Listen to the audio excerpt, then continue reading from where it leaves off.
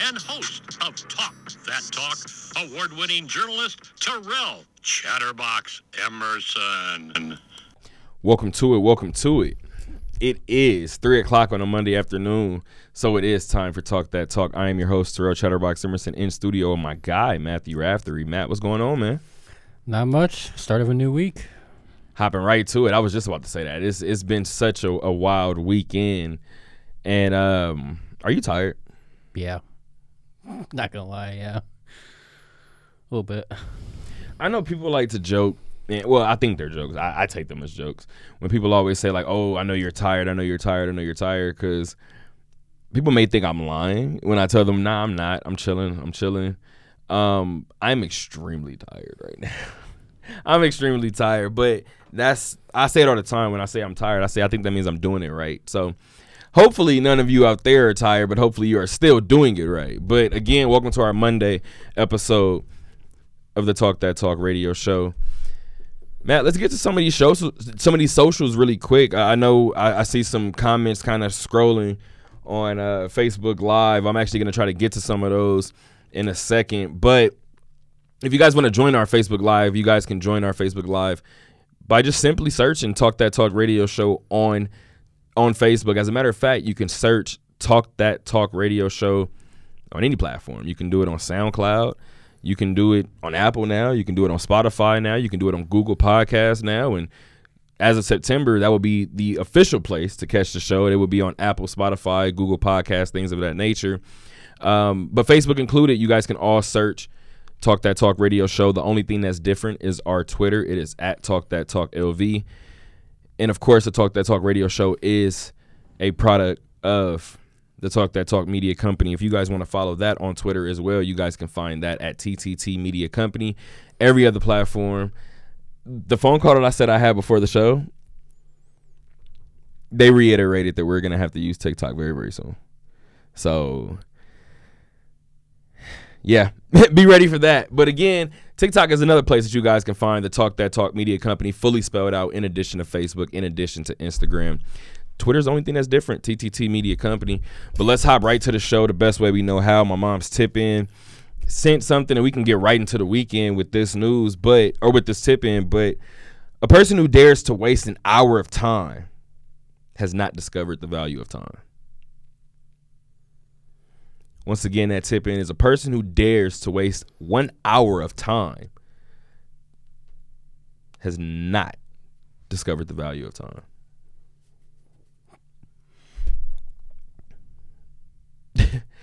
I was leaving the Aces game yesterday, and I was headed to the Aviators. And shout out to Brian Selman. Brian Selman actually said working all day or something like that. And I said I'm trying to. I said I wasn't going to do it the entire weekend, so I had to kind of pick and choose my spots.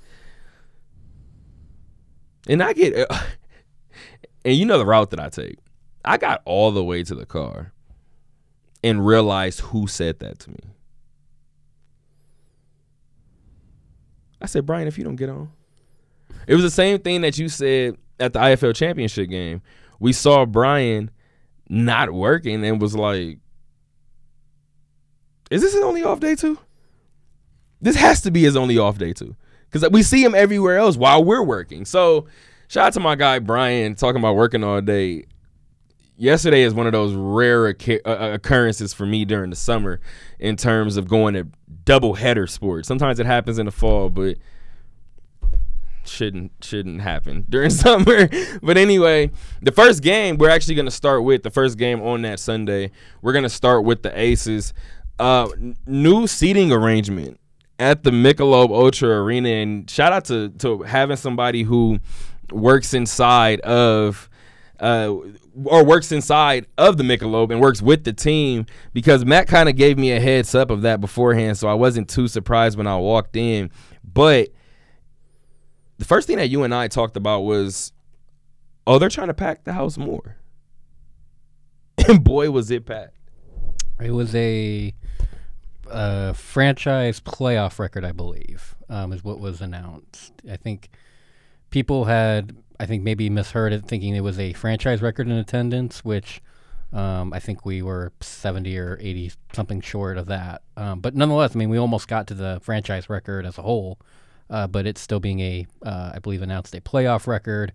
9,950 or something like that is, I think, what was there yesterday. So say that one more time. I think it was like 9,950 somewhere. Okay, in that area. that's what okay, all right.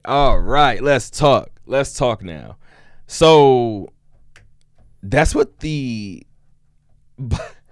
have the box score right here. This is I love my job. I was gonna say the box score will tell you. I love my job. I love my job so much. What does that number say at the top right hand corner? What that say? I was only 6 off, folks. It's 9,944. So that's what the box score says. I didn't even look at that, by the way. You didn't? I didn't see it. I mean, I saw, like, when I was putting the thing together, like 9,009. That's about the only thing so I was like, So you kind of knew about the roundabout. Yeah. So honestly, they announced it during the fourth quarter and they said record sellout. That's what I put in the story. I try to be really, really specific when certain things like that occur. And I said record sellout. That's what they said. So they were very, very specific by saying that. Or I guess vague. They were specifically vague in that reason. They wanted to be vague for a reason. So the number that I did hear during the press conference, and obviously we do get corrected sometimes during the press conference, and no correction happened, was 10,344. That was the number that I was told. Well, everybody was kind of told in the question, and gotta say, it felt like it. It felt like it.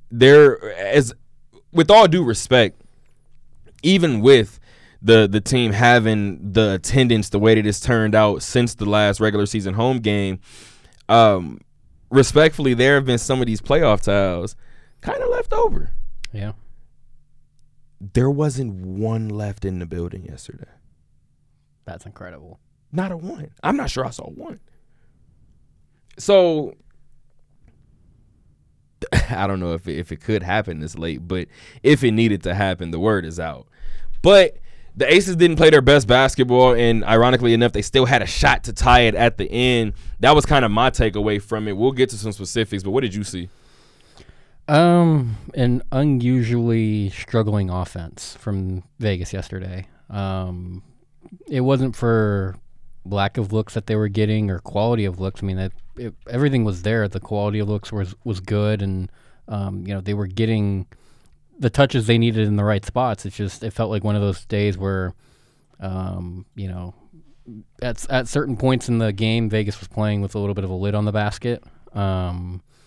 Some shots from routine players that you would expect to, knock down and just couldn't quite get it to go. It was just kind of felt like one of those days on offense that it was going to be definitely more of a grind to put up points on the board. But, I credit the defense. I think the defense outside of, I'll say this, and it probably is the reason Seattle actually won the game, is I think the defense probably could have done a little bit better job in the fourth quarter of defending Jewell Loyd. I thought Jewell kind of got away from the defense a bit, especially in that fourth. And, Vegas had grabbed momentum and taken the lead a couple times in the fourth, and I thought, okay, here we go. This is kind of the spot that they need to be in. They played pretty well in these spots, but, every time Vegas had tried to, put a little bit of distance between them and Seattle, Jewell had a response. So I think going into game 2, I think that has to be a focal point, is containing Jewell Loyd, because this is now the second straight game that Seattle's played Vegas where she's kind of gotten away from the team, from Vegas, as far as defending Jewell. And I think a little bit of more, Becky will never say it, but probably more offensive productivity, I think. Yes, the defense held their own and didn't allow 80 or more points in the game, which is a good milestone, but with defense, you do need a sprinkle bit of at least a little bit more of offense. Well, you have to score more points than other teams. Yeah, so I mean, you need a little bit of offense in there. Yeah, and I think if they get the same effort they did on defense in game 1 going to game 2, I think maybe some of that will translate to more offense, where you can get more good transition looks. And I think we know one thing, that this team, typically when they have a bad game shooting, they typically come out the next game pretty well locked in and pretty ready to go, especially on the offensive end. It's a big reason I think Vegas probably gets game 2 is because they know it's a must win. They know that they have the right looks defensively. Like, they're doing a lot of good things defensively, which if, like, say yesterday Vegas had given up 100 and some points, I'd be a lot more concerned going to game 2. But I look at game 1 going, they gave up 76 points. They had a chance to go to overtime with a shot from a player that is a very routine shot for Kelsey Plum. Like, I think the consensus is, like, if you had just watched that final possession, that I don't know if anybody in the building would have questioned the player that got the ball and the player that shot the ball. I think I think it was the right. I mean, if I'm Becky Hammon, I'm probably looking for somebody like Kelsey Plum or a Chelsea Gray to take that final 3 to possibly go to overtime. I mean, they're one of the better shooting three-point guards in the league. I mean, maybe you make a case for Jackie Young too. I would have thrown in Raquana. Maybe and Raquana may have. I would say you could have gone. You could have gone. Remember, that's a good point. I mean, you could have gone those 4 and then throw a big in there for a rebound, or even if you want to go 5, you can throw Illy in. That's a very. And then you have a actually. stretch big that if need be can shoot it. But see, I'm trying to remember who was on the floor. That may have been who was on the floor because it was a back. It was a flare screen and a back pick. And I know Chelsea actually literally detailed what the play was after the game. But that pass to Asia on the back pick was off target. Mm-hmm. And Asia caught it off target. And on those plays, things need to go right. In my mind, that was the first thing that went wrong on that play. But Kelsey did end up missing that 3-point point attempt. And to show you, I told you guys last week kind of how I do my questions. And I'm going to be honest, I wrote these questions out and I wrote it 2 or 3 different ways because my first start of it was shooting yourself out of a game. And then it was altered to shooting yourself back into a game. And then it was shooting yourself back out of it again. And it was one of those ebbs and flows game, and it was one of those questions that I didn't have to ask because Becky brought up pretty quickly, we didn't shoot the ball well. But it's that first quarter. Like, that first quarter, she was just like, even though we didn't shoot the ball well, that first quarter we held them to less than 26. We beat them by 10 the rest of the way. So I'm not really going to harp on too much of the offensive woes. I do know that this can't continue to happen, at least. And what I mean by this, I mean just the slow starts in general, only because the slow starts have come from the go-to players for Vegas as of late, even in games that they've been able to pull off recently, right? And I think what's so interesting is Asia and Kelsey combined to go 0 for 8 in that first quarter, 0 of 4 from 3. And Andy Yamashita from the Review Journal, shout out to Andy, he asked Kelsey a question about, it was the very, very first of all, I don't remember a time that Becky Hammon has ever come out so quickly, I should say. But he asked her a question about the final look. What was the play design? Did you get the look that you wanted? Whatever the case may be. And Kelsey just stonewalled the television cameras in front of her. And I saw that and said, okay, she's not going to talk. She's just not going to talk. So Chelsea, shout out to Chelsea being a vet. She hopped in relatively quickly to the point to where I think she hopped in so quickly to the point to where a lot of people may not even realize that the question was asked to Kelsey. But Kelsey wasn't going to answer that. So Chelsea responds, Second question goes to Chelsea. Third question goes to Kelsey. And while that question is being asked, I'm actually sitting next to Matthew Walter. Shout out to Matt as well. And I'm sitting next to him, and I leaned in and I said, she's not going to answer. And as soon as the question got asked, I saw Chelsea kind of look over at her. And then Kelsey began to talk. And the funny thing is, I'm not saying that Chelsea gave her the eye, but she did look, at the very least, simultaneously as Kelsey was grabbing the mic to speak. So clearly she didn't want to speak. And we've known about situations. Let's just call it what it is. It at least in my opinion, I don't make it a story, and I think the people here at this media company don't make it a story because it doesn't happen often, and we understand sports and the nature of the game. So I understand why Kelsey Plum was out there, but we've seen A'ja not come out after certain tough games. And granted, A'ja is a person that we speak to 85% of the time. So that could be another reason why you guys don't hear too much about it. But with this Kelsey Plum situation, I just think to a certain degree you have to protect your players. And I'm sure the media wanted her, but I'm pretty sure the media could have thought of some questions to ask A'ja as well. What were A'ja's final numbers? I need to know. Rebounded the hell out of the ball. She scored 8 points. She pulled in 12 rebounds, but she was 3 of 10 from the field.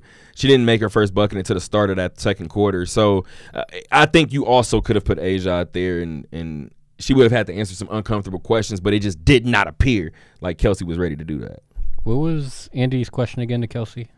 I'm trying to remember what it was. The play design. What was like to describe? Like, kind of walk us through the play design, and did she get the shot that she wanted? I don't know what you want me to say. What do you want me to say? Believe it or not, I think Andy actually probably got 2 answers out of that question. Kelsey answered it, but she didn't have to say anything. Like, looking at Kelsey, the look said, what do you think? Like, I got a clean look off. Just was a little bit off. And then, of course, Chelsea chimed in and answered. Matt, you know what's interesting? Thanks for saying that, first of all. Second of all, something's wrong, Matt. Because, and when I say something's wrong, when Becky said that the team played with a weight on their shoulders, when Chelsea said she didn't feel a weight, I don't know that Kelsey feels a weight. I'm not going to say that Kelsey feels a weight. But when I said something's wrong, I didn't just say that right now. I said that yesterday because at one point, I'm going to be honest, at one point I watched Kelsey take a 3 with Stephanie Talbot kind of in front of her, and it was a deep 3. Like it's Steph range 3, and she was already off. And I watched Becky put her hands on her hips and kind of just turn her head to the side and look at her. She didn't pull her. She didn't say anything to her. She just looked at her. And I don't know how many times Becky has done it throughout the year, but she looked at her almost as to say, who is that? I haven't seen this person all year, or at the very least since the first month of the season. Who the hell is that in a number 10 jersey? So I think what happened, Kelsey being the dog that she is, she's not going to stop shooting, right? She's a volume scorer at the very least. If you want to go ahead and kind of throw some disrespect at her, you can say she's a volume scorer. She's obviously superstar level talent in this league. But at the very least, when she doesn't have it going, you know she's going to get the shots up. So they're eventually going to fall for her. That's exactly what happened in this one. But I do think that those earlier, and this is what was so interesting, because Kelsey wasn't talking and I knew we weren't going to get an answer out of this one, it's no point to really ask the question. But shout out to Andy for taking that first lump, because you got to take it. Sometimes people just got to take it. I've gotten some of those as well. So one of the things that I want to ask her, she said that we are past the point maybe a month ago, we're past the point of evaluating games by made and missed shots. Kelsey led the team in scoring yesterday. That shooting the team out of the game question could have very well been related to Kelsey Plum. when Becky was asked, and this is again me throwing something at a wall, and I know this is one of them situations to where, and I'm cool with this. If Becky were to ever come out and say that's a lie, that's a lie, that's a lie, I would never be able to combat her. I would just be like, Becky, we have to respectfully disagree. Becky was asked the question about Chelsea. She said she's the calm in the storm. She's or she's the steady in the storm, which I thought was an amazing quote. She said she's calm, cool, and collected at all times. You know that she's going to get a good look off. She looked down at the box score and said, people are just going to have to play better. Kelsey's 8 for 23 stat line is right above Chelsea's. I think Becky will go to her grave years, decades from now, arguing with me that, it wasn't one person specific. I don't believe you. I do not believe you. I just don't. And again, like I said before, I'm not even mad at the 23 shots. We've seen Kelsey take the bulk of the shots at times. We've seen this 4 players on this team at times take the bulk of the shots. This is one of them situations you had to watch the game.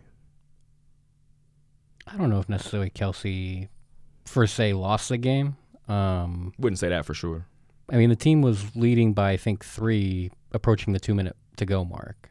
I forget who the rebounder was. It was either Asia. It was either Kia, Asia, or Illy. One of the 3. Grabbed the rebound, threw the ball away.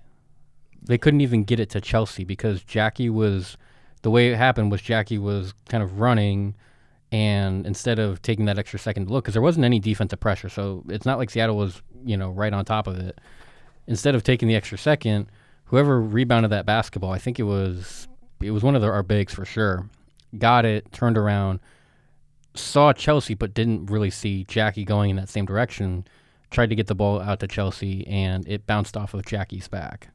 I'm happy that you said that. Because I remember, what's funny? Sports is just an amazing thing as a whole.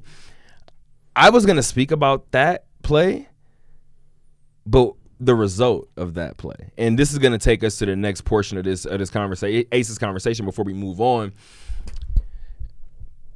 That exact play that you just described, you're absolutely right. It was Asia, by the way. Asia threw the ball out of bounds. Or maybe this isn't the play you was talking about, but this is another turnover. But Asia did turn the ball over out of bounds, and I remember it was this moment where, and I'm trying to make sure, because I'm looking at the play-by-play as well right here, and this may have happened in the. Nope, it happened in the fourth. So in the fourth quarter, I think this was to take the 73-71 lead. It was kind of I want to say it was a turnover, but it was kind of a loose ball. It was hustle play, right?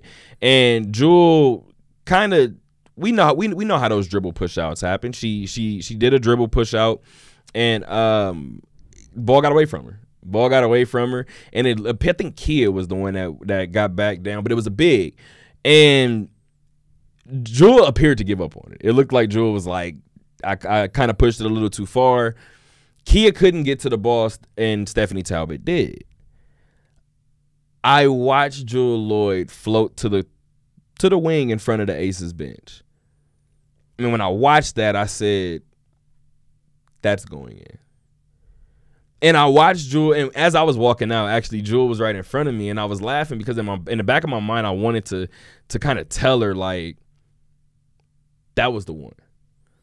Like, I understand everything that we're saying, even with the Aces, with the lead and everything else late in the game. That was the moment for me that I was like, yeah, no, it's not going to happen tonight. Las Vegas isn't pulling this one out. But I do think this makes things interesting because while we do agree that the Aces will probably win on Wednesday, both of us had them losing game 3. So this becomes interesting now. Well, I'll say this much. I think losing game 1 may have actually opened the door for this team to get game 3. Because you play it out, they probably do get game 2. It's a bounce back spot at home. Know they need to get at least one going to the road.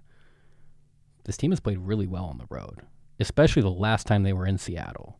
Right, which is why I think they'll get Game 4. But they could take the adrenaline and the momentum from Game 2. It may be enough to carry them through Game 3 because the team knows we just got to steal at least one in Seattle. Right. If we can steal both, that's great. If we can get at least one, though, and get Game 5 back at our place, consider it a decent trip. So here's where we slightly disagree. Slice it any way you want. I think Sue Bird's getting one in Seattle. She's getting one of them. Yeah, and I'd give it to Game 4 because I think if it gets to I think it's Game 3. I don't know that I'm moving away from that. Because if it's Game 4, the Aces are going to be looking at a 2-1 deficit in a closeout situation on the road. Yep. Back-to-back closeout situations. Would be. This team has not seen that yet this year. I don't know if you want it to be the first time to be a chance that could end your season and it not be on your home court. I'm not sure that they have a choice anymore after what we saw yesterday. But I think the good takeaway from this, I do think they'll get one in Seattle because as much as we kind of have talked about it already, this team did not play their best basketball by any stretch of the imagination. Like, it wasn't even close. And I think Seattle would say the very same thing about them, but their usuals still went off. Like, I do think Breanna Stewart, she had an efficient game. She was 9 of 17 from the field. She did pull in 6 rebounds. She scored 24 points. I thought, you know what I truthfully thought was interesting? When I was getting ready to prepare the story for Aces win in the fourth quarter, I made point to keep track of this. It started at 6 minutes and 32 seconds, I believe it was. Maybe I'm wrong. I might be wrong. And then I think it was between 6:32 and 4:19. Those were the two marks in the fourth quarter. Breanna Stewart had no turnovers up until that point. Vegas forced her into back-to-back turnovers, into 2 turnovers inside of 4 plays. It was 2 turnovers by Stewie inside of 4 plays. That shifted the game. At that point, Raquana had just gave the team their first lead off on a 3. I do think it is important to also highlight the bench shot 3 of 6 from 3 in this ball game. Everybody else shot 3 of 17. Well, I think if you're an Aces fan, you look at this game and you go, yeah, that was one of our worst games this year. Probably easily top 5 worst game we've had this year. Maybe even make the case for top 3. And they look up the scoreboard and go, we only lost by 3. So if that anything, New York game is in there, Sabrina Ionescu. That's why I said it's not necessarily the worst because there's probably at least 1 or 2 that are right up there with them. But you could put this game easily within the top 5 for worst games this team's had this season. And you have to be somewhat encouraged looking up and going, well, we only lost by 3.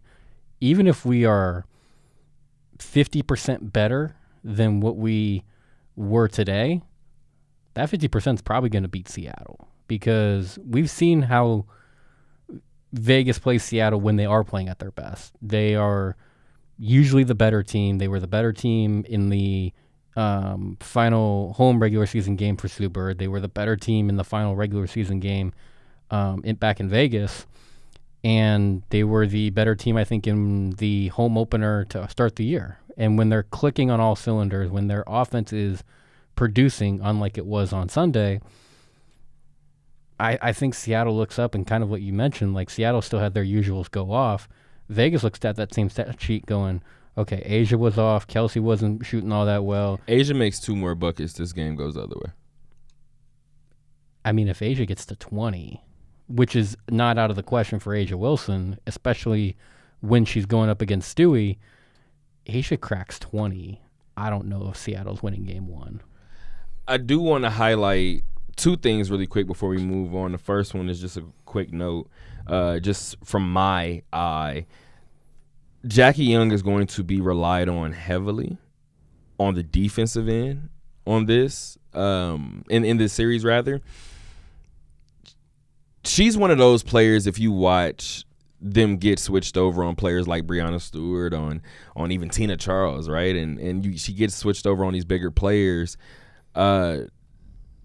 Jackie's. I feel like we keep using the same term because I just used it for Nate Mondu the other day, but Jackie's a spark plug.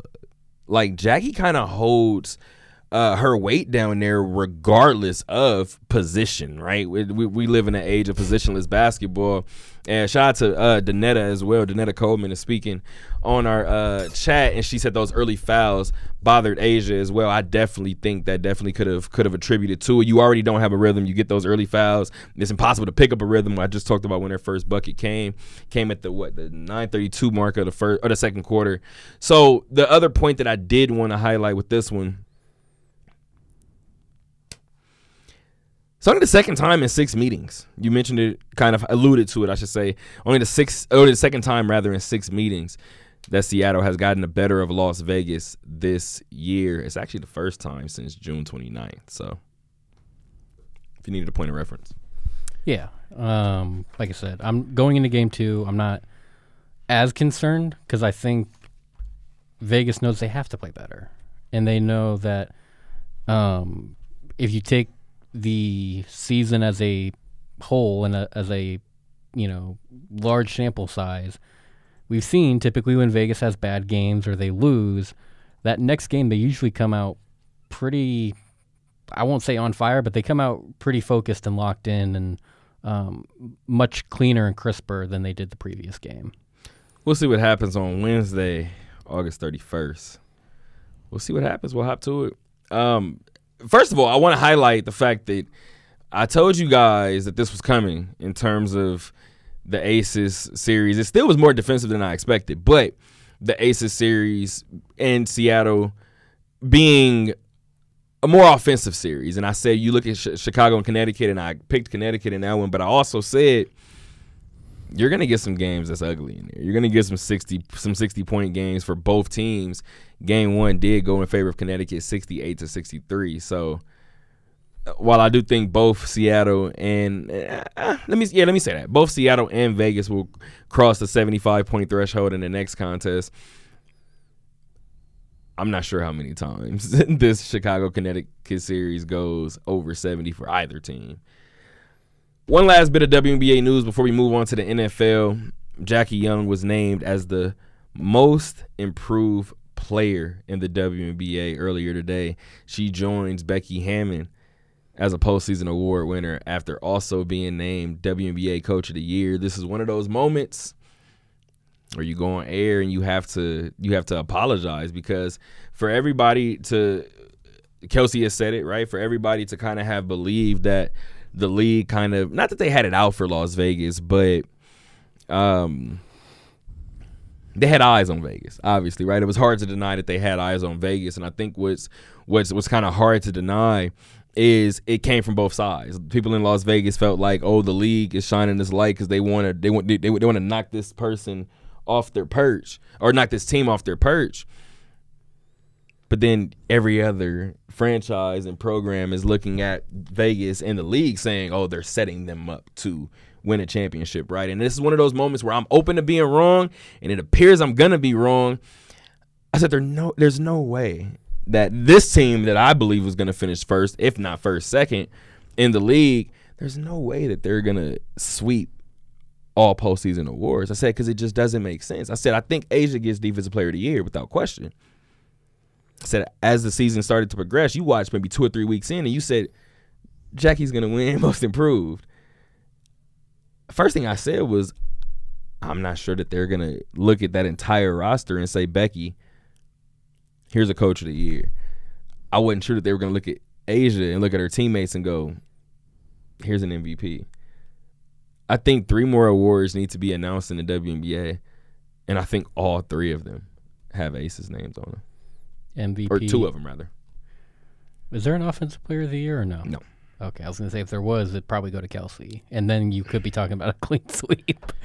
Shout out to Ryan Howard, who was named Rookie of the Year. We knew that was coming. Well, and James Wade was Executive of the Year. So Vegas City. That's a big one. Yeah. That's a big one. I don't.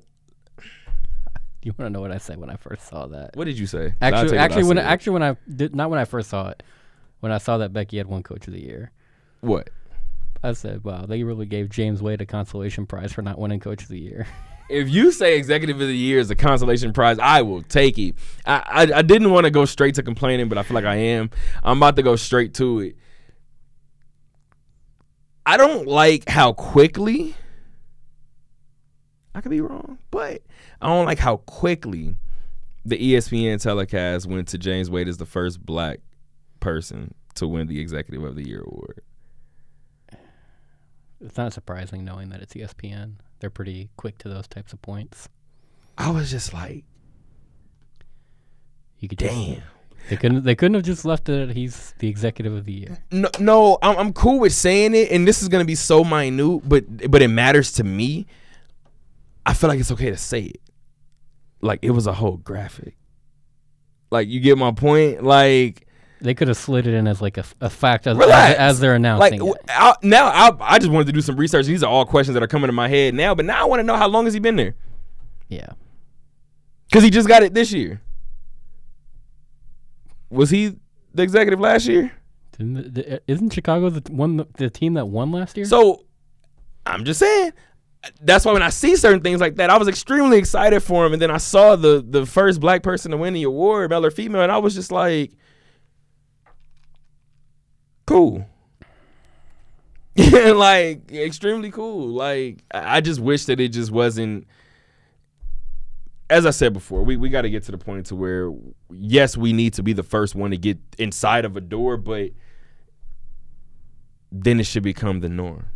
Like, we talk about NFL head coaches, right? Like, once you get a healthy group in there, it starts to become the norm. They start to become, it's revolving doors in these jobs 100 different places, right? And I don't understand why being the first black anything at this point is still even a thing. But needless to say, we live on a campus, or we work on a campus that, never mind. Let's talk about the NFL. Oh, this is the worst topic to go to now. You want to talk Raider cuts? I do have some breaking news from right before the show started. Jimmy Garoppolo and the 49ers have agreed to a contract that will make him the NFL's highest paid backup. That's fair. Doesn't mean they're still not going to trade him. At all. Especially if he's on a 1-year deal. Oh yeah. Trade deadline. Injuries happen. Trade deadline could be shopping Jimmy. If teams underperform, injuries, things of that nature. But tomorrow is the deadline to have all of your rosters down to 53. And my entire purpose of bringing this roster up was to count the names, and I'm not going to count 53 names here. So, most recent cuts as of yesterday, the Raiders have waived tight end Nick Bowers and wide receiver Justin Hall. In addition to that, Brandon Parker, Tay Davis, and Tyler Lancaster have all been placed on a reserve/injured list, ending their season. No, I hit the back. That's four games. First 4 games of the year. I apologize. And then prior to that, you mentioned Kenyon Drake also being cut. In addition to cornerback Chris Jones, Chris Lacey was also waived, along with LeBlanc. Yeah, man. DeMarcus Robinson too. Yes, DeMarcus Robinson. He was among the first string of cuts that. I mean, I will say, like I said before, these you can kind of say that we expected. You know what I mean? In a lot of these situations, DeMarcus Robinson was not one that I expected. Nate Brooks wasn't really one that I expected either. And then Kenyon Drake, as you said before, you said that you didn't necessarily expect it, but I did see the host of former New England Patriot running backs that were brought in, and I just said, I don't think he's cutting too many of those guys. I don't think he's bringing them all in just to cut them all as well. So I thought somebody would have to fall in terms of that, especially considering Zamir White being on the roster. But NFL is almost here, man. NFL is almost here. So I haven't sent out the team email. This is probably telling on myself, but I haven't sent out the team email just yet. But are we doing a fantasy league this year? Like a fantasy draft? We've done the pick'em before. Yeah, I know. I'm getting to that as well. I said fantasy. I mean, I'm not. I don't. You sound like you are timid. No. I'm trying to think of the word that I'm looking for. I'm not opposed to it. Okay. Right. I've got. You sure you're not scared? I've already got 2 fantasy teams going at this point. My What's bad. the third one at this point? My bad. Yeah, I mean it's cool. I'm down for it. I think we should. I think obviously it gives us a chance to be extremely right, and it gives us a chance to be extremely wrong. So that's going to be the fun part of it, as always. I do think we're going to do another Pick'em League this year. There's money on the line this time. Oh hell yeah!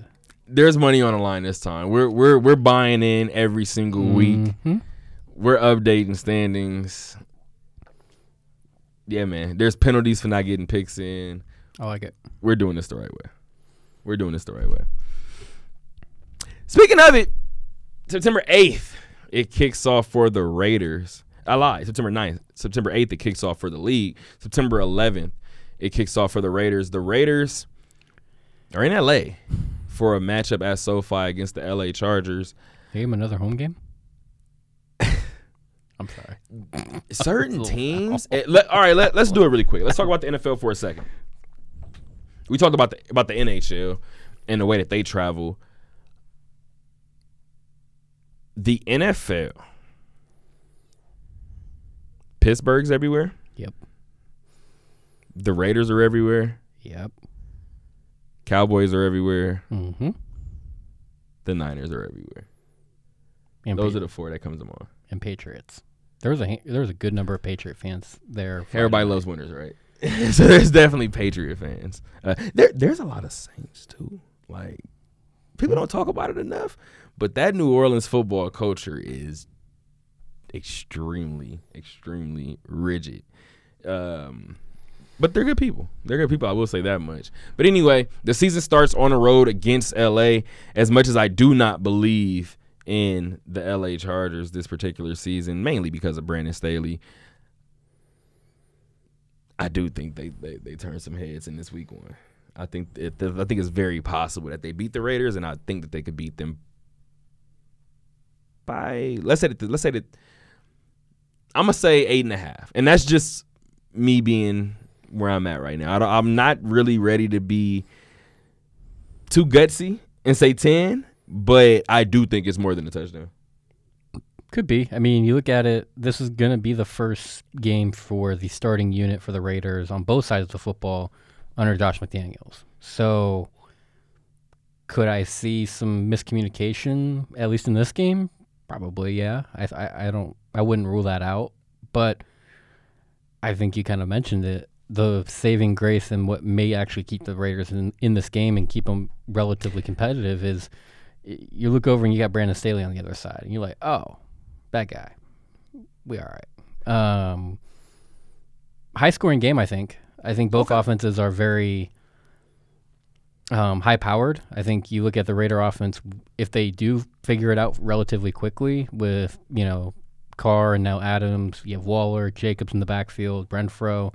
If they can find a way to figure it out and get into a rhythm, I could make the case for the Raiders putting up 24, 28 points in this game, and the Chargers may also put up north of 3 touchdowns, just given that they've got Herbert, Austin Eckler, pretty decent receiving core also led by Keenan Allen, and I think Mike Williams. Yeah, Mike Williams should still be there. Yeah. Haven't deep dove into pretty sure their roster, but you can go ahead and keep going. Yeah, I'm pretty sure. Mike sure. Williams. So, I mean, you have a decent offense for both teams. I mean, similarly, you also have a pretty good defense on both sides as well. That's what I was getting ready to get into with everything that San Diego. It's San Diego. I mean, it feels like it. It should been be. to a Charger game at SoFi, and it feels like it. But anyway, should the be. LA Chargers, they will tell you. Yeah, I mean that they are the no home team Chargers. But anyway, the only team in the league to have 17 road games. You have stars on that team saying that, by the way. Mm-hmm. Speaking of road games, I do just want to get to this before we get to the specific game. Get back to this specific game. 5 of the first. Pardon, 3 of the first 5 for the Raiders. 3 of the first 5 games do come on the road. They travel to LA, to Tennessee, and to Kansas City. And then they have their bye week early. We're going to have a conversation about that as well. But I think when you look at everything that LA has done over the offseason in terms of their defense and that front seven, I think they're looking at, especially with this Raider offense, I do think that they're looking at trying to hold them under 21 points. And I'm not mad at a 36-28 finish because I have the Chargers winning by about 8. So that sounds about right. You know what I mean? And especially based on everything that you just said before in terms of this being a high-scoring game, I could see Brandon Staley going for a 2-point conversion. Maybe 2 of them. So who knows if they actually have some early season success. Again, I do think when it comes to Black Monday, I think Brandon Staley's name is going to be on that list, but whatever. Is it because of Brandon Staley that you could also make the argument the Raiders win this opener? Like Simply because of him? Like, could he essentially coach the Chargers out of the game and basically hand it to the Raiders? Let me ask you a question, and this is probably cheating, but I feel like you've watched more Charger games than me, unfortunately. I feel for you. But has he ever played a conservative? Conservative? No. I mean, it's the same guy that... Has he ever been normal? Like, has he ever just not been just throw caution to the wind? No. I mean, it's the same guy that hell. Went for it on 4th and whatever it was deep on his own side of the field. No, seriously, like, I know we have more topics to get to, and we're done with this topic now, but no, I text you immediately when that happened. Because I thought that was a fireable offense on the field. Like, did he forget that he wasn't playing Madden anymore? That's some stuff you probably do in Madden. Like, go for it on 4th and... All right. I can't, bro. I can't. And I try not to give too much. I told you I'm tired. Yeah. So I try not to give the stuff that I know is going to evoke just that negative emotion out of me. Just don't pull it out of me. By the way, speaking of coaches, I am, again, ready to be wrong about this situation. Josh McDaniels looks good, bro. Yeah, he does. Again, could it be a scenario where McDaniels outcoaches Staley in the opener? Knowing that going into the game that I would say the pressure is more so on the Chargers, given that it's their home opener, they're expected to win. We disagree there. I do think more is on the Raiders, mainly because of what you just said a second ago. That core offensive not even receiving core, but just that those offensive skilled players, they haven't played this preseason. I mean, hell, you look at some of the defense as well. Some of your defensive stars, they haven't played this preseason. And I think what you want to do if you're the Raiders, these are the ones that count. And I do think this is probably going to shock some people, maybe confuse some people. But I think the worst possible thing for the Raiders was going undefeated in the preseason. Because now whatever eyes weren't on them are on them now. Real quick before we move on, what do you think the Raiders' record is going into the bye? Going into the bye. Okay, I like snapshot seasons. Give me a second. Going into the bye.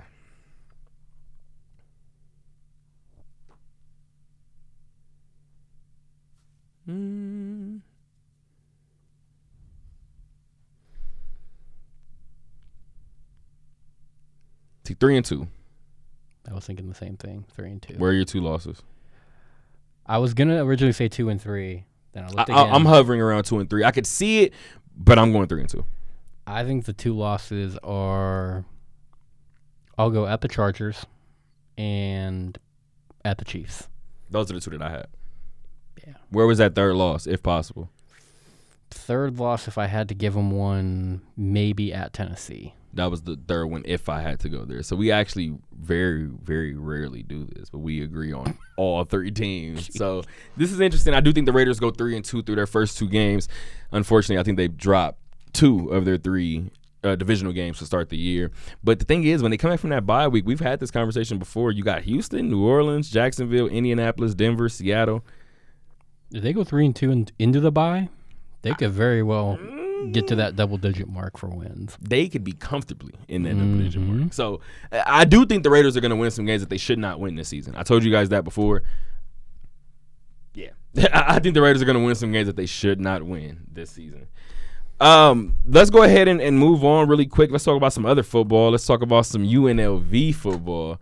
Matt, you didn't go, right? I was at this game. You were at the game. As a fan, though. Oh. Yes. Okay, because I wouldn't know. I didn't think you were there. So I'm at this game.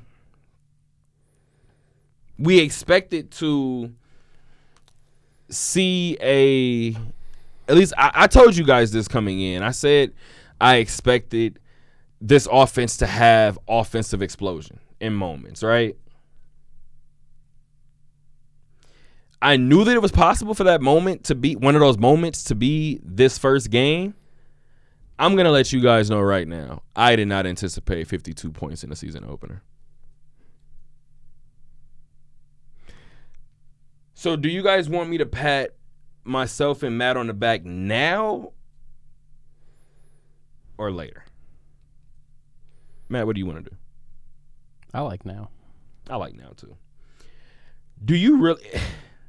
And this sucks because we're looking at it after the game, the season opener has already taken place. But just like Marcus Arroyo said after the game, now you're seeing guys fly at you. It's a little bit different. Do you believe that Marcus Arroyo felt like he had a difficult choice on his hands when naming a starting quarterback, whether it was Doug Brumfield or Harrison Bailey? I mean, personally, no. I think it was all smoke and mirrors. I think it was something because Marcus is a smart enough guy.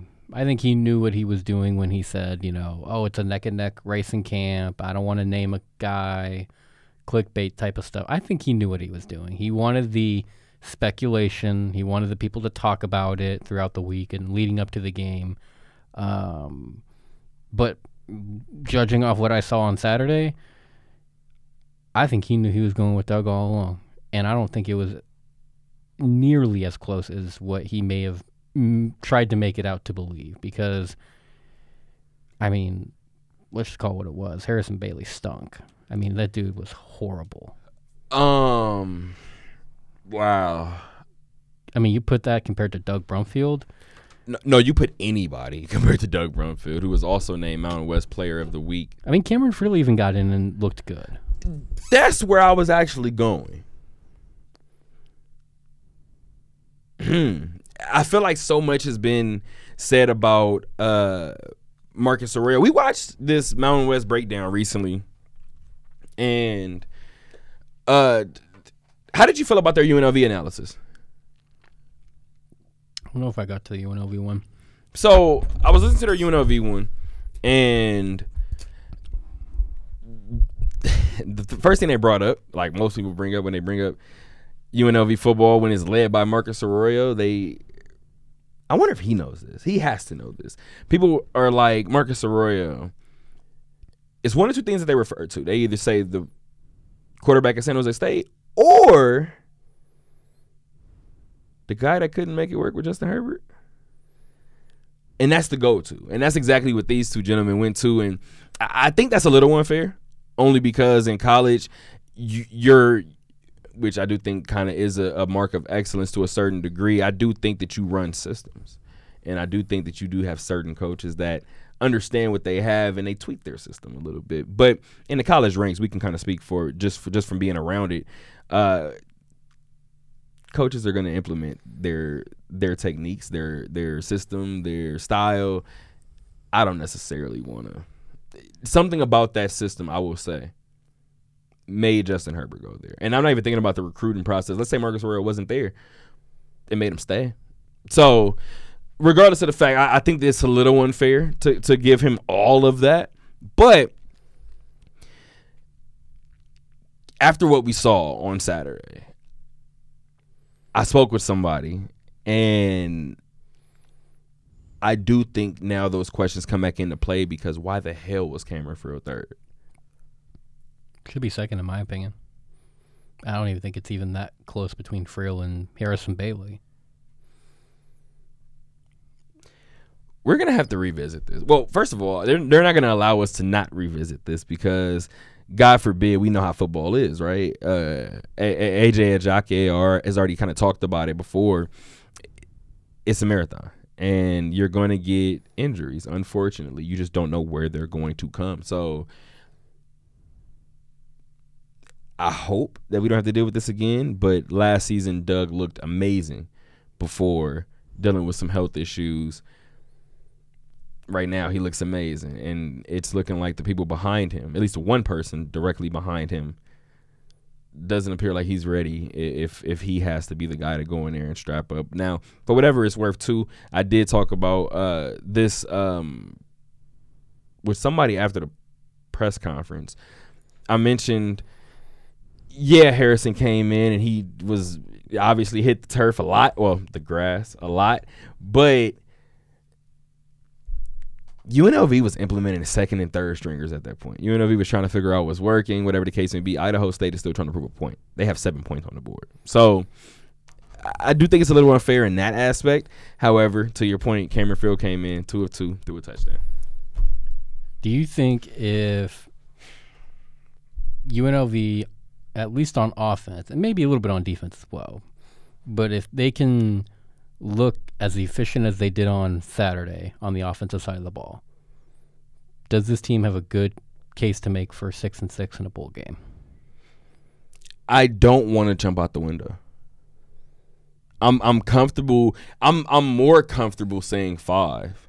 5-7, okay. I'm more comfortable saying 5. Remember how before the season I said that out of all the Mountain West teams, I believed that, or out of all the Mountain West teams that were, had win totals projected at 4.5, I said, which would be UNLV, Hawaii, and UNR. I said UNLV had the best chance to, you and I both said it, to get to 5 wins. We were trying to figure out where they would get to 5 wins, especially after what we saw yesterday. I absolutely think that they can get that. That North Texas game that you said before that you thought was a win, I thought was a loss. Hell, who knows now? I think Hawaii is more of a sure thing now. After what I did look at the back end of the schedule, and those became sure things for me. Like we saw, like Nevada struggled with New Mexico State, which should really just tell you just how good Nevada's actually going to be. They're going to be probably towards the bottom of the league, in my opinion. And then you looked at the other late night game, that later that night, Hawaii and Vandy. I mean, Vanderbilt historically, and I think even probably this year, although they may be a little bit better, but historically they're one of the worst teams in the SEC. And they went to Hawaii on the road and hung 63 on them. So I'm happy that you brought up those other 2 games, because those are 2 games that I didn't get to actually watch. But these 2 games that I'm going to mention, the only other 2 games that took place in the Mountain West outside of UNLV and the 2 games that you just mentioned. Let's start with Illinois. So Illinois against Wyoming, I watched that game, and I'm a little, and this is going to sound kind of nuts in a football game, but I look at that 38 and I said, wow, I feel like Illinois could have done so much more damage than what they did. Illinois, or Wyoming's defense rather, just, and this is just me watching a game with no sound on while I'm at UNLV's game. I'm watching the game, and it struck me as a team, they looked winded. And Matt, we're in week 0. So when you're in week 0, it doesn't become fatigue. It doesn't become winded. It doesn't become tired. It becomes conditioning. If Wyoming has a problem with conditioning, let's move on. Did UNLV have Wyoming on the schedule, by the way? I don't know if they got them this year or not in conference. No, sir. No, okay. UNLV got the luck of the draw, trust me. Probably, yeah. And then that other game, UConn and Utah State, I do want you guys to understand that this game is not what it seems. UConn lost their starting quarterback. Before they lost their starting quarterback, they were giving Utah State fits. They were up 14-0. Yeah. Running the ball at will, confidence in the pocket. I'm telling you guys, I thought Utah State was headed for a loss in week 0. So to kind of piggyback us off of Matt's point, I think a lot of these conference games became bigger bets for UNLV now. So I think this, as you said before, I think without question, I don't know what these betting numbers look like and how you can parlay them together, but I'm looking at UNLV's last 2 games rather. I don't know, man. You might want to get in on that early. Trying to think how I want to ask this. Oh yeah, did you Don't ask me that. No, I'm just playing. did you see on social media all the hype people were making about the turnover slot machine? I did. I'm sure that it was so much banter and opinions and commentary going on. I'm sure you probably saw something different from me, but which one are you talking about? Just in general, the amount of steam that it picked up, because there were people that didn't like it. We're in college. There were people that thought, "Oh, great image that UNLV's trying to push." We're in college, so Right. I don't even know the average age of this team, but I know their front group. See if I can actually find the tweet. Their front group, their starting linebacker core. Oh, this is an actual computer talking. I need you to hush, please. Now, even the computer was mad when he saw the tweets. No, absolutely. They was like, wait a minute, gee willikers. So, I don't know the average age, but I do know that every starter on a defensive end, or a defensive line rather, and a linebacking core are all seniors. So, I tell people all the time, I look at what people get upset at in Vegas. And as a person who has gone to school here and graduated here, there are so many other things to be angry about in Vegas. That turnover slot machine is not it. I'm telling you right now. So it says it was somebody that had retweeted, I think it was Caesar Sportsbook had put out UNLV fires up the turnover slot machine. I'm so sorry. Just because we're not going back to this. That UConn running back that I was talking about ran for 190 yards Saturday against Utah State. Giving them fits.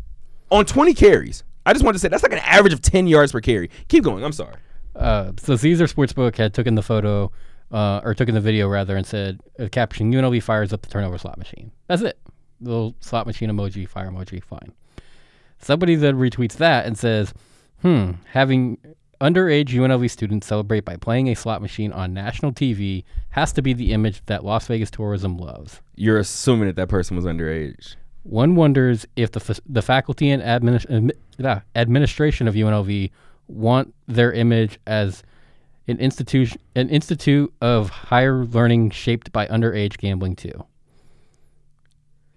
I'll have you know that it was Austin Ajike? Ajike that had grabbed the first turnover. Is AJ Ajike? It was because I call him AJ because his name is Austin, but yeah, a lot of people call him. We'll go with AJ. It was AJ that had grabbed the first turnover. I think it was a pick, and on that screen pass. That was the video that they had used. He was the first one to go use it, and he's a senior. And I saw the retweet, and I thought, this sounds like a get off my lawn type of person. But not only that, too, we did our draft special, our NFL draft special, at least round one, from Sapphire Gentlemen's Club here in Las Vegas. Shout out to Sapphire, too, by the way. We did our show from there, and that was one of the conversations that I had. Shout out to George. That was one of the conversations that I had with George. We talked about Vegas wants it, because now they have it. Vegas wanted sports in the city. Now they have sports in the city. We understand what Vegas is, what the narrative is, what the facts are about it. We understand how damaging Vegas can be. I think what's interesting is the best teams in this city will succeed when they learn how to play off of that. I won't say, because for whatever it's worth, there are certain things that teams play with that you become kind of the target if you point it out. But I think the Aces do an amazing job with it. The intro is enough. The intro is enough. Because only in Vegas would you kind of get the idea behind it. There's even games that they play during the actual game with the audience. I don't know if you should do it in Vegas. Like in sports, I probably wouldn't be so weirded out. But you see it in Vegas, and it's like, I see what you did there. I know what you're doing. But the Aces play with it the best. They understand that they are in Vegas. So we're going to, we understand where you guys' mind went, but we're talking about a game now. Ha ha. they understand that, and I don't think it's a coincidence that their fan support has gone up the way that it has in recent. And over the last 3 years, NBA or WNBA, Ace of social media have the most have the most traction. Yeah, and Shout out also, to Chris for that, by the way. and also, I mean, I could be wrong. AJ's 21, right? Or 22? He's a senior, so I know he's. I believe he's of age, unless he's a genius and he got here at 16. So now you're talking about somebody that's over 21. So what are we discussing? Yeah, again, get off my lawn type of person. You want to know what's worse? Because it's not like he pulled out a wad of money and started feeding the slot machine. Like, okay, you have an argument if that's the case. I was just about to say that. It's a slot machine that you know what's going to happen. First of all, it has one outcome. First of all, it has one outcome. Right. And I promise you, there are people that are sitting in that stadium that are actually betting from their seats. I would almost guarantee it. On the kids in Yes. front of them. Yes. Fam, get off my lawn. I'm going to be that get off my lawn guy. I would almost guarantee there's at least one person in the arena. Let's up that number. It's at least UNLV football. I'm willing to say it's at least 1,000 people in that building. I was gonna say I was gonna go to 100. You might be right at 1,000 though. In all of Allegiant Stadium, I'm gonna give you 1,000 people at some point. Bet on the over/under. Bet on the first quarter. Bet on something. Sure. That's just my guess. Part of it might be their excuse to stay longer for the game. I don't know. Gambling is always an excuse for something. You can always make anything you want an excuse. Yeah, I'm glad I ain't got to worry about that no more. I'm appreciative of that fact. I just go to the game and chill. Like I ain't got to worry about over under. I don't care, man. I don't care. I asked somebody a long time ago when I was at Cerritos College while we move on about how they cannot get kind of like tied into the sport because it's like they had been here for so long and it wasn't just like a reporting type thing. Like they were kind of embedded with the team and it was a different version. And I was kind of like, how don't you get kind of looped into it and wrapped into it and sucked into it? And he looked at me and he said, well, because my win-loss record is 0-0. I said, well, hell, that's one way to look at it.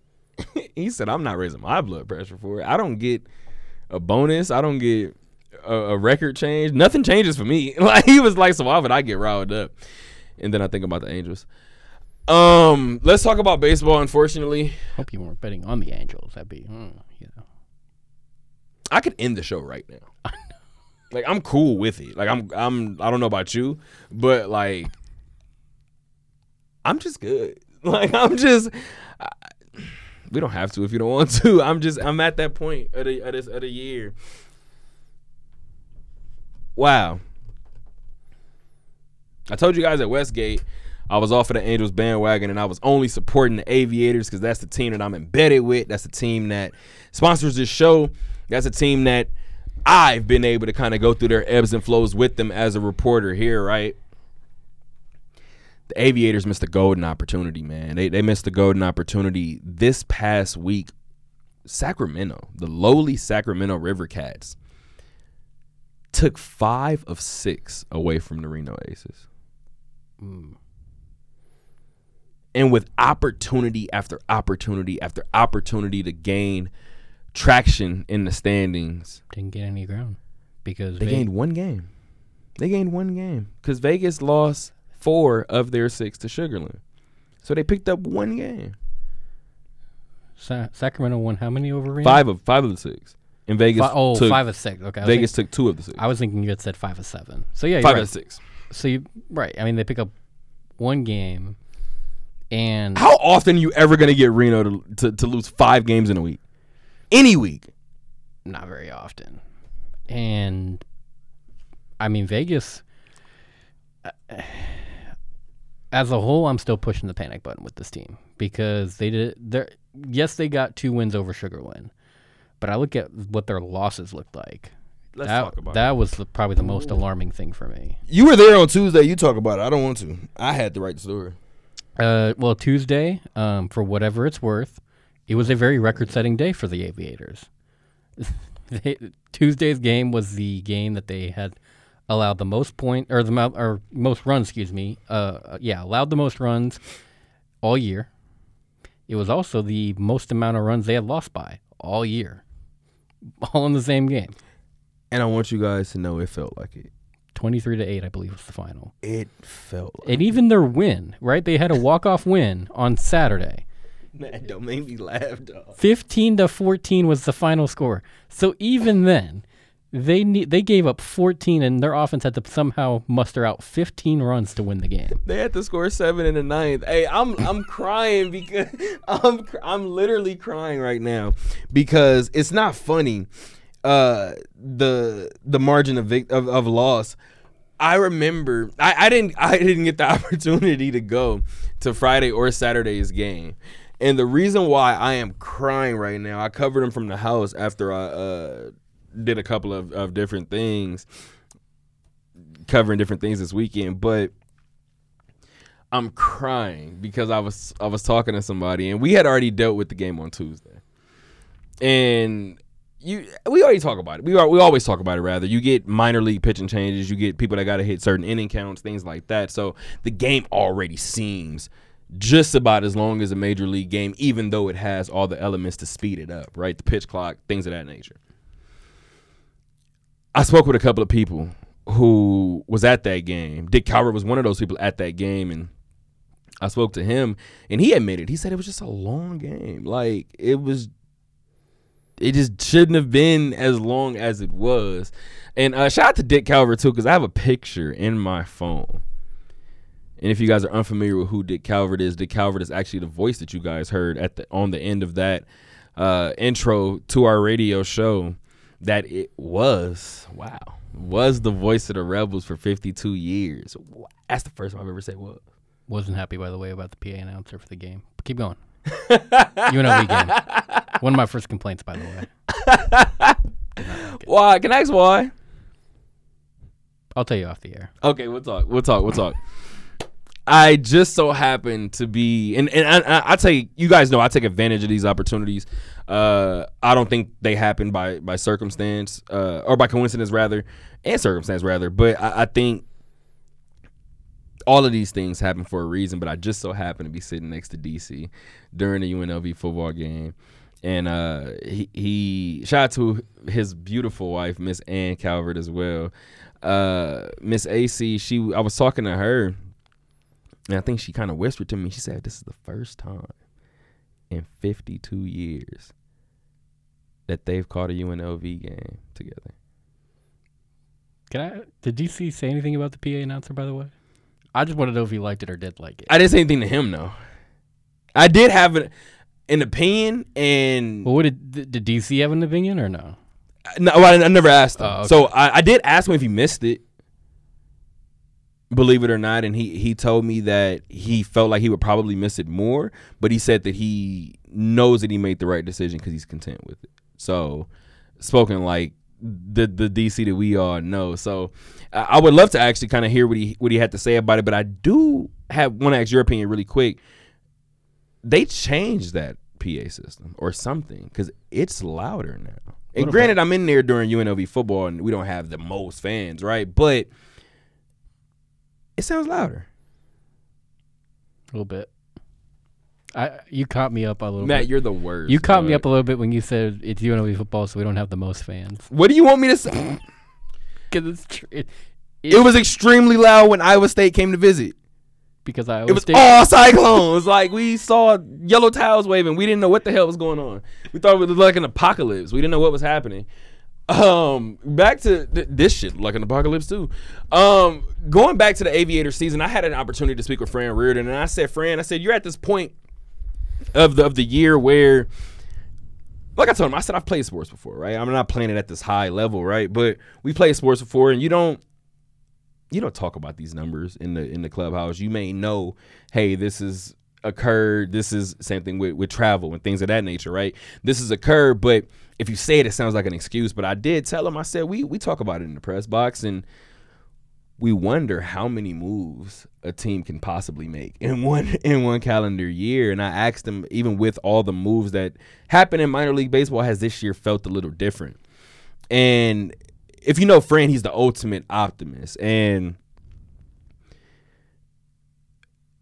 he admitted that it was a little different, that there have been a lot more moves. But as he said before, they knew it was coming. So it's his job to play the players who are on the roster. And as he kind of mentioned before, he did mention what we have said in the press box a couple of different times. We look up at the Oakland A's lineup card sometime. They're like the Oakland Aviators. I mean, you got 7 Aviators in the lineup and on the mound. So I think it's really, and as he said, it's really cool from that perspective to see that and understand that whatever development they're doing at the minor league level, it is working. But we understand how this thing called sports work, and they haven't had the opportunity to gel as a cohesive unit to the point to where they've been able to lump together wins. We saw what this cohesive unit was early in the year when they led the division for 47 straight days. But now I think when you pick off the best parts of MAO machines, when you pick off the Shea Langoliers, when you pick off the Dermis Garcias, the Luis Barreras, you run into these situations, right? So to pull 2 out of this 6-game series, I'm not going to lie, the panic button has already been hit at this point. So we can't go back on it. But I will say, and I've said it before, and this will probably be the last time that I say it because of this series coming up, they gained a game. They could have done a lot more damage. We understand that. But they gained a game. So there's 7 games out of first place. Let's say that they take 5 of 6 away from Reno. First of all, you have to bank on another bad week from Reno. That's first of all. Second of all, You got to make sure you don't have a bad week. that's a good second of all. Third of all, last time you saw them, they swept you at home. So now you're in a situation where, let's say that they take 5 of 6 away from them, they're only back 2 games. So all things considered, this is what happens when my parents used to tell me in your classes, you do the work early, you start to coast the back end. For all the bad baseball that this team has played since July 1st, I looked at the number last night, and I believe they are 19-30 since July 1st. The fact that this team led the division for 47 straight days is the reason why this team still has a fighting chance. Do they get it? No. I'll say That remains to be seen. You know what I think is worse? I think they're going to get stripped down again. I think in this last month, I think Oakland is still going to say, let me see what he can do. Let me see what he can do. Let me see. Is that your trainer? Let me see what he can do. Not the trainer. Come on, man. Just let me see. I just want to test everybody out. That's the bad boy. How old is he? I wonder if it's obviously rewarding to go to the big leagues, but like when you get the call and know that you're going to Oakland. Let's talk about it. Is it kind of one of those like, I leave Vegas for Oakland? I haven't spoke to anybody this year about something like that. I will say in previous years, I will not say any names, of course, I have heard players get sent back to the minor leagues and be thankful that they're back at the Las Vegas ballpark and no longer at the Coliseum. I mean, have you seen the Coliseum? I would be too. I'm just I've been telling doing you what's cartwheels been there. told to me. Oh, I gotta go back to Vegas? Oh, all right. Bet. Yeah, like a lot of people kind of hear that they get the call up, and of course you're excited for the call up. That's Right. an amazing moment, but you kind of look around the facility and you be like, damn, I'm gonna miss this.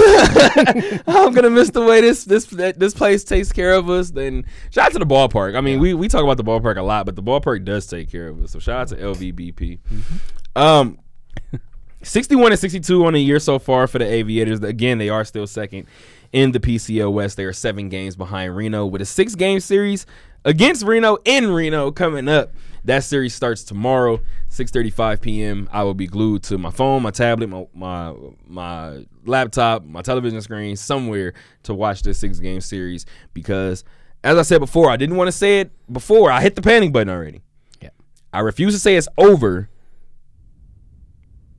I don't even think they can split this series. They have to win this series. They can't split it. If you gave me a it's over button, I'd be throwing that too and hitting that because I think it's a wrap for the Vegas. Oh, man. I do have something that I want you guys to know. I did complete an interview with a secondary interview with Fran Reardon. In addition to that, I spoke with Colin Wiles.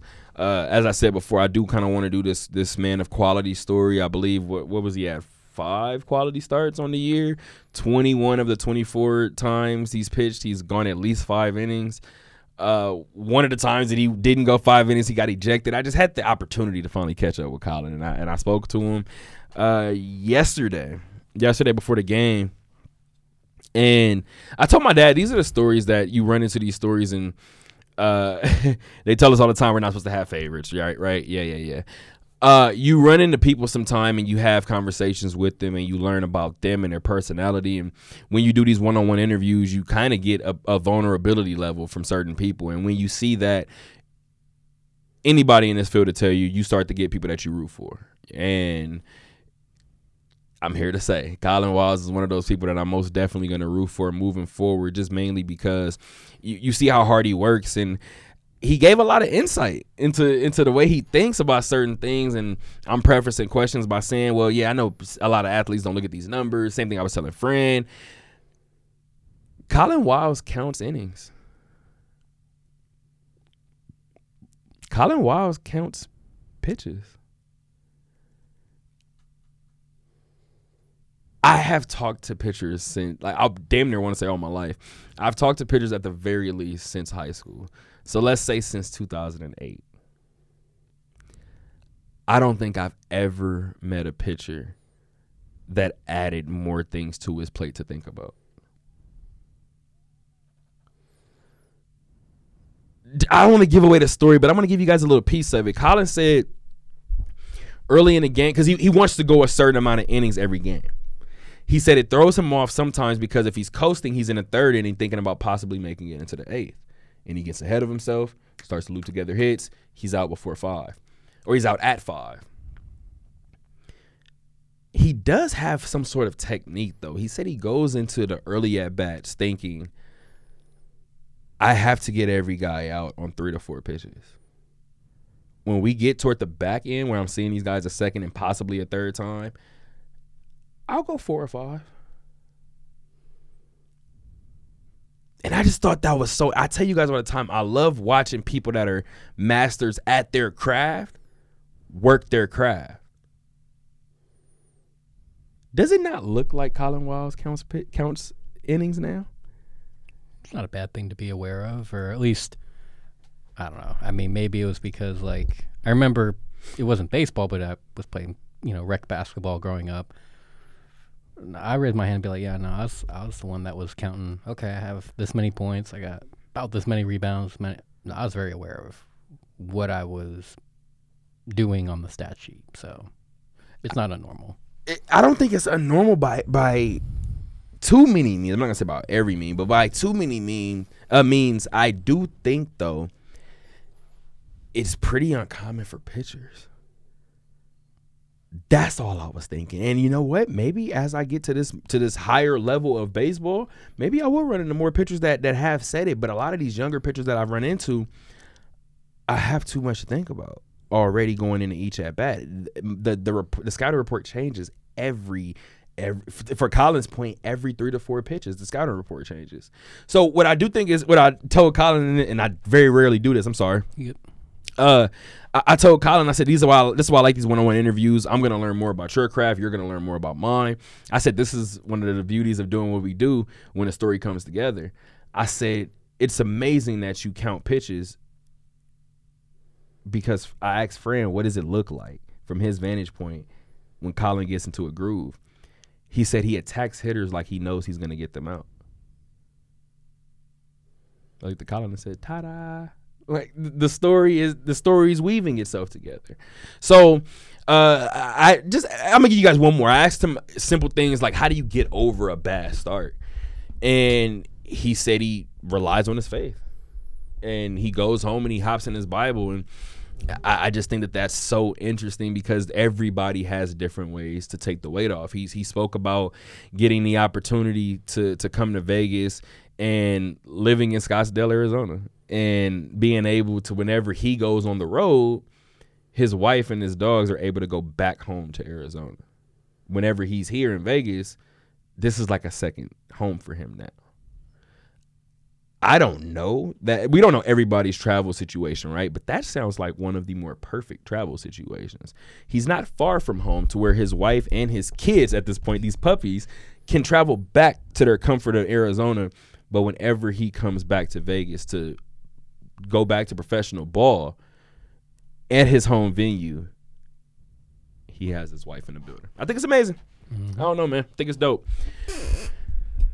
I will say, the Aviators had to see Hunter Brown, who was the league's leader in ERA and strikeouts, twice during the series.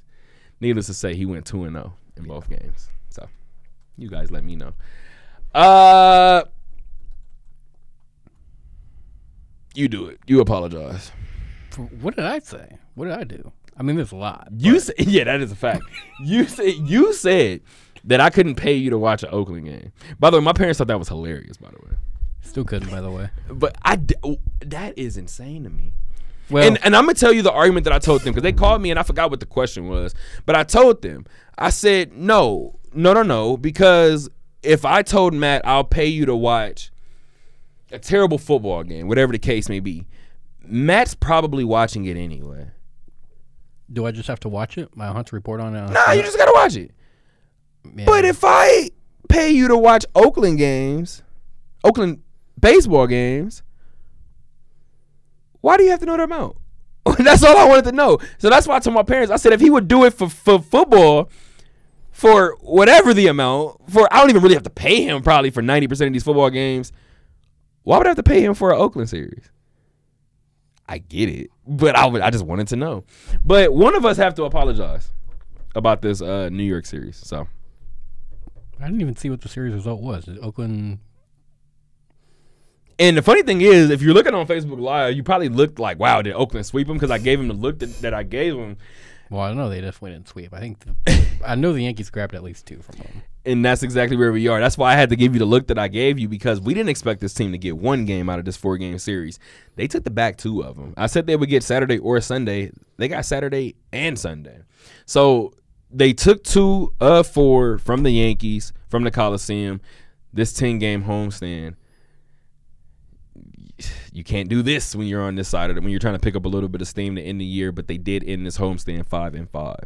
So you open up with taking 2 of 3 against Seattle, and then obviously you stumble the rest of the way. What did you say they went on that 10-game homestand? 5-5, 500 ball. Ta-da! I told you on Monday, 5-5 is where I was at. Hey man, I didn't think they were gonna get to it because you counted them sweeping Miami. They lost 2 to Miami. Yeah, well, I think I had them taking 2 of 3 from Miami. I don't know if you had them getting 1 from because they had taken 2 from Seattle. That's how I got to 5. They got the 2 from Seattle. They'll take 2 from Miami. And they'll get 1 from New York. No, I didn't think that they were necessarily going to get to 5-5 the way they got to 5-5. Word. But hey, at least I know I was at least half right as far as I got the record right. No, we are product-driven people. You said 5-5, then Yeah. you got it right. It doesn't matter how you got there. Right. Because if I tell you guys UNLV is winning 5 games, Don't ask me how they're doing it. if they beat Notre Dame and San Diego State, I don't care. Oh my God. I don't care. They got the 5. I don't care. If they beat Notre Dame, Aureo's getting that statue. I'll build it. I'll be the one to build it. Let me not say that, because Marcus Aureo seems like the type that'd be like, "Did you say no? I didn't." It'd be actually. like, yeah, I know a contracting company. Here you go. Word. The people who build Allegiant, you got it. Right. But no, in all seriousness, this is another thing that I didn't mention earlier too. You mentioned their big losses in terms of the Aviators. Yeah. Minus 78 in the run differential. The Aviators are? That's the worst run differential in their division. Worse than a last place team. And we're talking about a second place team that has a chance to still make the postseason. That was pretty evident this weekend. Like, when they lose, they make sure they lose. Hell, when they win, they give up 14. Yeah.